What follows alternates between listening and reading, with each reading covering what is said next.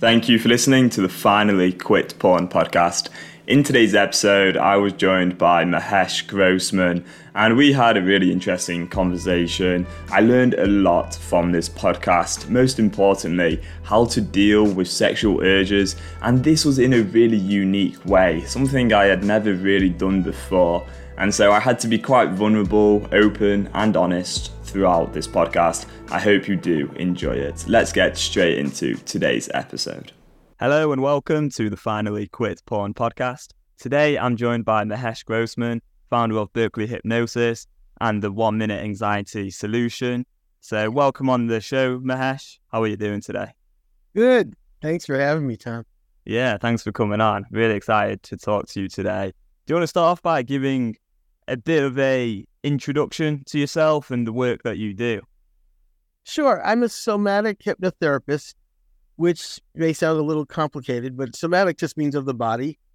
And so when I work with people, we start with what they're feeling in their body as a way to heal the kind of things that are, going through that they're trying to change. Because so basically almost everything I do is let's find out what's going on under the surface that's causing you to have, whether it's eating or drinking or porn, there's always something under the surface that's making it hard to quit. There's this old pain, that unfelt, unprocessed pain that was too much to handle at the time that you went through whatever the experience was. And so that leads to beliefs that you're carrying. And the beliefs are not what people think of as like intellectual beliefs. What really happens, and I'll explain this later, is we have these internalized parents. And so whatever it is that bothers us, we'll get to the point, and you'll see this later in the show, we'll get to the point where you're saying to them, blank, it really hurt me when you blank. Dad, it really hurt me when you criticize me all the time. And when you say that to dad, 100% of the time, whatever it is you say, or mom, or the school bully, or whoever it was that hurt you, 100% of the time, they are going to make an excuse or just not give you the time of day. And they're just a part of you, right? When we're doing this work, the only one there is us. So this inside ourselves is this part of us that believes that there was something wrong with us and that we deserve whatever happened to us. Because otherwise, the person that we're talking to would say, I'm sorry, I love you, you're a great kid, I never should have done that, and then I won't do it again. So that's kind of and when you get that inner person or inner part to say those things, something shifts dramatically. So that's a lot of what we do. And people feel better instantaneously from those kinds of things. Now, it doesn't mean there isn't more. It just means that each step that we do pulls things out, calms things down. How did you come across all of this? Can you tell us a bit about maybe some issues that you've gone through in the past and how this kind of work helped you overcome those problems? Well, it's a combination. I was a card-carrying sex addict, Sex Addicts Anonymous. So I've been in the rooms that a lot of the people in your audience may have been in if they've gone to SAA or SLAA or Sexaholics Anonymous. And I had severe procrastination problem that I didn't know was anxiety. I did not know it was anxiety. And so when I became a hypnotherapist, I read some books about anxiety. I said, oh my God, what I thought was procrastination is really anxiety. And there's things that just kind of happened and a way of processing changed. Because I was actually pretty good at what you'd call somatic work in terms of just allowing myself to feel my feelings. But the problem with that, with anxiety, is that you get stuck. Anxiety is your brain's way of trying to protect you from something, right? So it's stopping you from doing something. So if you sit and you feel your feelings for 3 hours, guess what? The brain thinks it helped you overcome anxiety. And I mean, it helped you overcome a danger to yourself. So it's going to keep sending anxiety symptoms. So partly I had to do this kind of work to overcome that. But also, I mean, the sex addiction stuff was really strong. And I discovered all kinds of trauma underneath what was running the sex addiction. For 10 years, literally, I just kept discovering different people who molested me, somebody who tried to kill me, and a lot of this as an infant. And so I developed this system to help get through the healing of that stuff. I'll be honest with you, the sex addiction actually was helpful. At a certain point when I discovered one particular thing that was really painful, and I would spend hours sitting on the couch trying to process it, the only thing that would get me out of the feeling was the addiction. So, sometimes when you're going through something really intense, the addiction is a kind of a tool. I actually discovered my favorite way to be addicted after a 12-step meeting where you're not supposed to mention anything. This guy didn't mention anything during the meeting, but then mentioned an app after the meeting. So that was kind of an interesting kind of thing and hooked me for a long time, actually. What was your thoughts? What are your thoughts towards the sort of 12-step approach and, SAA? Let's say it's, if we're talking about the Olympics of healing sex addiction, you might be able to win a bronze medal, but it's not the gold medal. And it can be really helpful kind of Band-Aid stuff, but the real prize is not just stopping your porn addiction. It's healing the underlying things underneath it, because they're also affecting your relationships, they're affecting your work, they're affecting your habits, they're affecting your health. And so the more you can heal of what's under the surface, the more your whole life improves. Yeah. Do you know much about internal family systems? Is what you teach related to that? There's an element of it. I borrow a little bit from internal family systems. What I don't like about IFS, what I like about IFS, the parts work good. And I do things with parts work. And I have a couple of sentences I've borrowed from IFS, or at least from the guy who took a workshop who told them to me. But what I don't like about IFS is it's really complicated. And it's much more complicated than it needs to be, because first off, you don't have to resolve, if you've done IFS, you don't have to resolve the parts in the way that they're talking about, and you don't have to keep them around. But the real thing is you can simplify it. The parts we're talking to are your mom, your dad, a sibling. On occasion, it's somebody else, but generally those are the main ones. And you just have to work on getting them to the point where they're willing to allow you to allow them to retire. How do we do that? Well, in some ways it's like telemarketing. You're overcoming objections. I was a really good telemarketer 50 years ago. 45 years ago. And what you have to get them to do is feel safe, that it's okay, that it's safe for you to feel what you need to feel. It's safe for them to leave, and that they're not doing you. They have to understand that they're not really protecting you. So, in some cases you can talk to, and it's what's really weird is I also work with people with past life stuff sometimes, and past lives are just other parts in a certain sense, because they're trying to protect you from whatever bad thing happened to them in that life happening again. So it's exactly like parts work. So you can get to a part and say, hey, do you know that I'm 42 years old? And the part may say no. Or do you think a 42-year-old can help take care of me better than the 5-year-old version of you? And generally the parts will agree. But you ask the part, are you tired of the job of whatever it is? And are you willing to retire? And then what's keeping you from that if you're not? And then you begin to deal with the objections, just to telemarket it. All right, so let's say I'm at work one day and somebody is maybe giving me a lot of criticism. They're saying your work's not very good, or at least it comes across that way to me. And then I think back, well, I don't even think about it. It's going on subconsciously. I sort of feel a lot of anxiety, fear, and maybe powerlessness, and it's all relating to maybe my sister bullying me when I was 5 years old. Well, wait. So you know too much already. Okay, that's a good point. So let's not. So here's the thing. First off, when I work with people one-on-one, I ask them to not know things intellectually, because you may be wrong at what it's about, right? What we want to do is connect to the subconscious mind. So here's how we do that. And I would say, let's use an example that's even more potent for your audience. Think about the last time you had the desire to use porn. And then notice where you feel it in your body.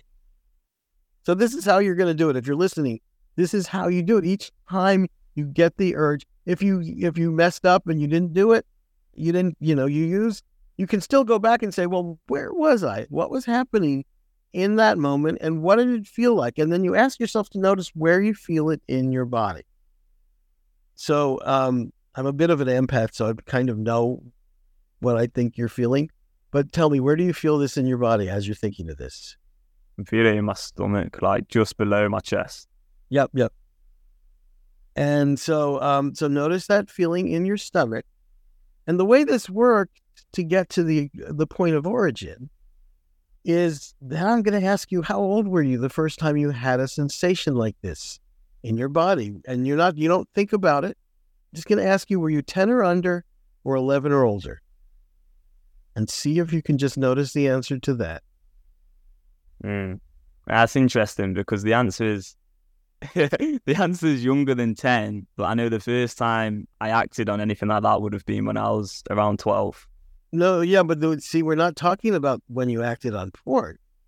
We're talking about, what is this core wound and how old are you? It has nothing to do with porn. Chances are it was before you were connected to porn, obviously at under 10. Yeah. So then you ask, is this sensation, all we're talking about is the sensation in your body, right? Then we're going to ask, was this 5 or under, or 6 or over?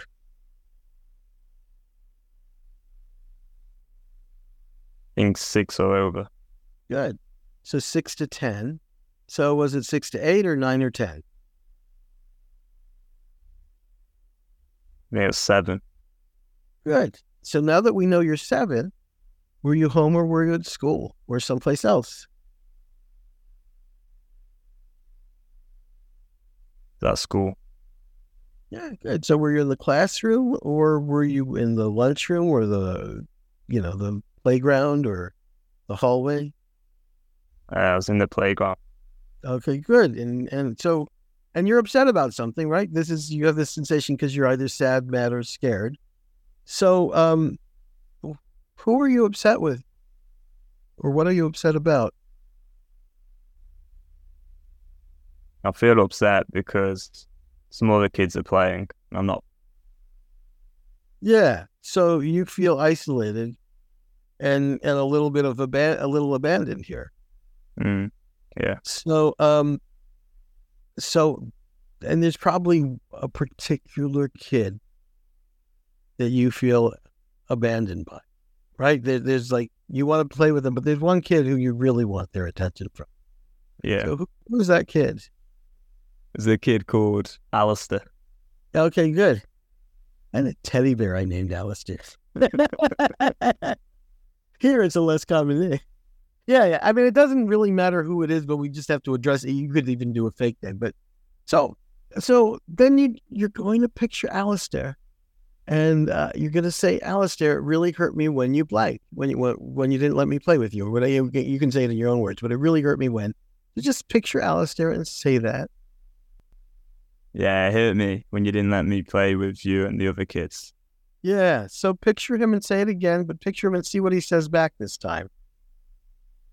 It hurt me when you didn't let me play with the other kids. All right, now what does Alistair say when you see him saying this? I can imagine him saying that he's he didn't even know I was there. Like, he was just, Okay. I think he invited other kids to play the game, and he just hadn't invited me to play this game. Well, take a second and just make sure, because I get nervous around the words I imagine.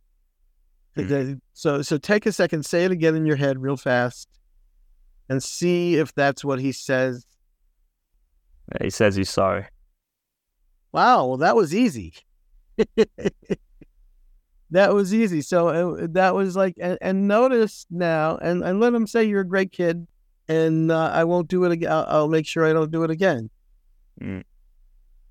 That was an easy one because it was an oversight, but notice how in your mind it was something different than what it really was. And what's really strange about this work is we know what's going on with other people. A lot of times when we get to bullies, I've had people know, one woman I worked with knew that the guy who bullied her, that his parents wanted a girl. And also they favored the older brother.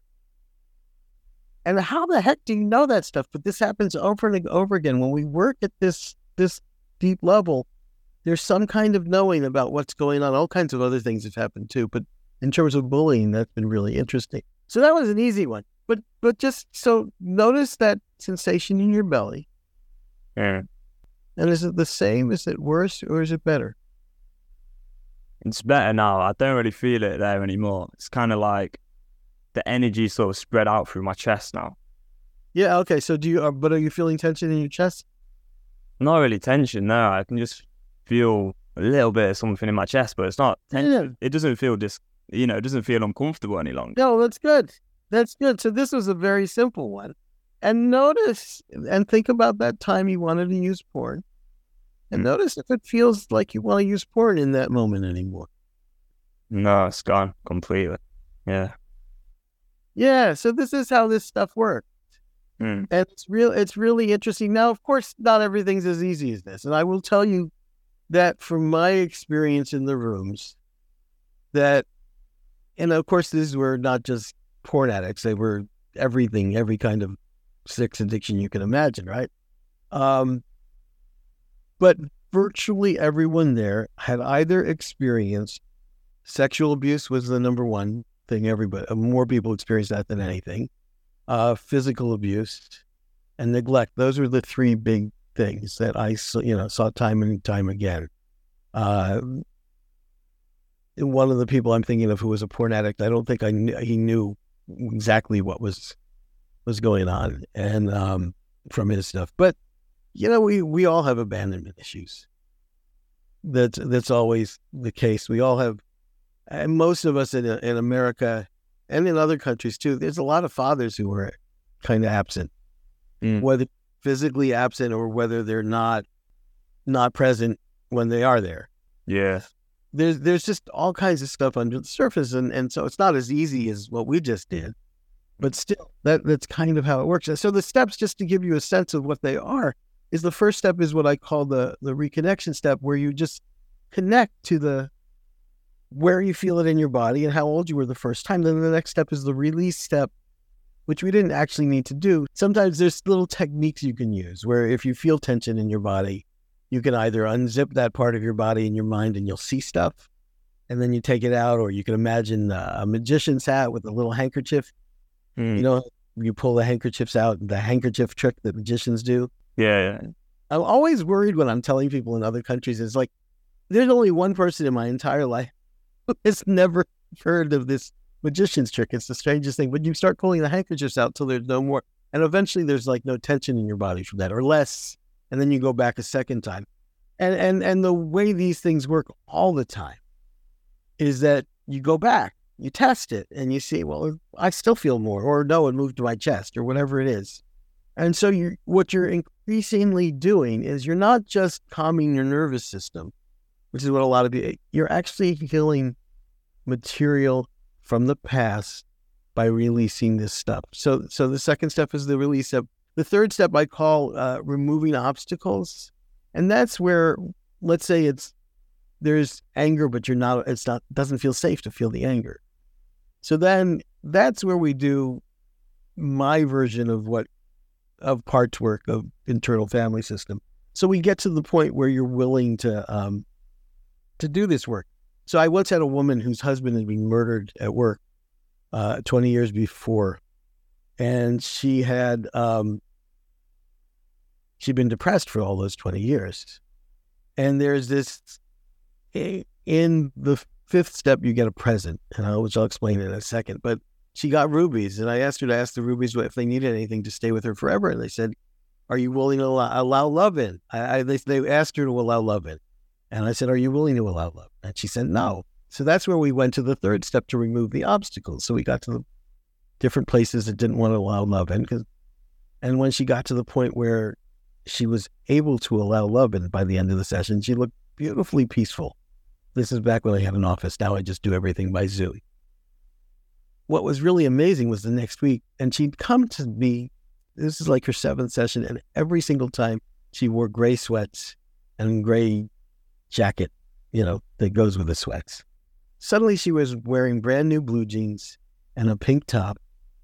And she said, I had dinner with my son. He didn't recognize me. Wow. Because he was 9 years old when his father was shot, and 29 now. He had never seen her not depressed, and she wasn't depressed anymore. And so that's how the third step works. Is the fourth step is the belief part, which we just did, where it's called the reinstate step, but it's basically, Alistair, it really hurt me when you ignored me. And getting Alistair to the point where he says, "I'm sorry, I love you, you're a great kid, I never should have done that." Now, most of the time, that's a bit of work. But in your case, it was kind of a misunderstanding. It was this really profound kind of psychic awareness that you didn't have when you were little. Yeah, so what's really interesting, because this isn't necessarily very emotional, but it's more the intellectual side of it. And I know you need to do the emotional side because that's probably most important here. But when I was doing the exercise just then a minute ago, I didn't think about this at all. But Alistair was the first kid to kind of ask me a question that was very, very sensitive. So I was really, really young, and he asked me about my circumcision. My circumcision went wrong a little bit, and I was the only kid that I knew to be circumcised. And so subconsciously, without realizing, I must have related me being the only kid in school to be circumcised with him not inviting me to play a game. So I feel like that was possibly the deeper wound, is something to do with both the trauma of my circumcision, because apparently it went quite wrong when I was a baby, but then also him not inviting me and maybe that relating to it in some way. I don't know exactly what. Well, it's kind of interesting, but that wasn't what was up. So the subconscious gives up what it wants to give up when it wants to give it up, and it has an order. So this is the very first time you're working the way I work ever. So it's not going to necessarily give you the harder stuff right away. It's like lifting weights. You start with 10 pounds, then you do 20 pounds, et cetera, et cetera. So yes, there's a deeper thing as to why you may have thought that he did that. But there was this other beautiful level where it was like, this is a misunderstanding. He had no reason that he was excluding you out of, at least consciously, only because he just neglected to notice that you were there. Yeah. Which to me is a beautiful thing to be aware of, that this has nothing to, there's nothing wrong with me. It wasn't because there was something wrong with me in his mind. But in this case, it wasn't that big. It was, this particular issue was not that big a deal. But this stuff will take you to the deep places. It eventually can take you to infant stuff. All of my stuff, well, that's not totally true, but the predominantly most difficult things I experienced all happened during infancy. Yeah. So you can, they showed up in and of their own accord. Not so much when I did this work, but I did so much of this work that it's like my subconscious is primed to just show up at any given time whenever I needed it to. So, but certainly infant stuff will show up. How does it feel on the other side, having done all of this work? You feel lighter. You feel lighter until more stuff shows up, and then it's heavy because more stuff shows up. It's taken me, it's 37 years of doing this kind of internal work. So what's interesting is people are, you know how I said I could pick up on you? When I do a session, people pick up on me also. And they pick up on my comfort going to these places inside myself that most people haven't, and so they're able, it's like I'm helping them lift the weight a little. And weird things happen that are really powerful. So when you release emotions, our body releases emotions in certain ways. So yawning is one way, burping is another way, having your stomach growl is another way, having little muscle spasms is another way. And sometimes coughing when there's something you need to express, but you don't want to, you're blocking it a little bit, you'll start coughing. Simultaneously, I pick up on people. And so I invariably burp during a session. Without question, I will start burping. I can't think of any sessions where I didn't burp. And sometimes it's really intense because if somebody has something really intense going on, the burping is releasing stuff. People have told me they feel better after I burp. Wow. Yeah, it's interesting that I've heard of other people who do it, not like one or two other people who have that experience. Apparently shamans used to burp and throw up after doing rituals with people. Well, the first person I talked to who told me this stuff. That's the weird thing about working with me.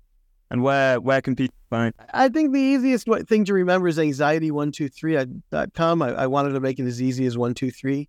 So here's what you're going to find at Anxiety123. Number one, if you want to set up an appointment for a free,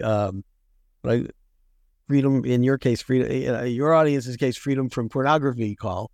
It's not what I'm calling it generally, but if you want to map out kind of what it would take to become free from pornography, I do a free 30-minute call, and there's a button you can click on that.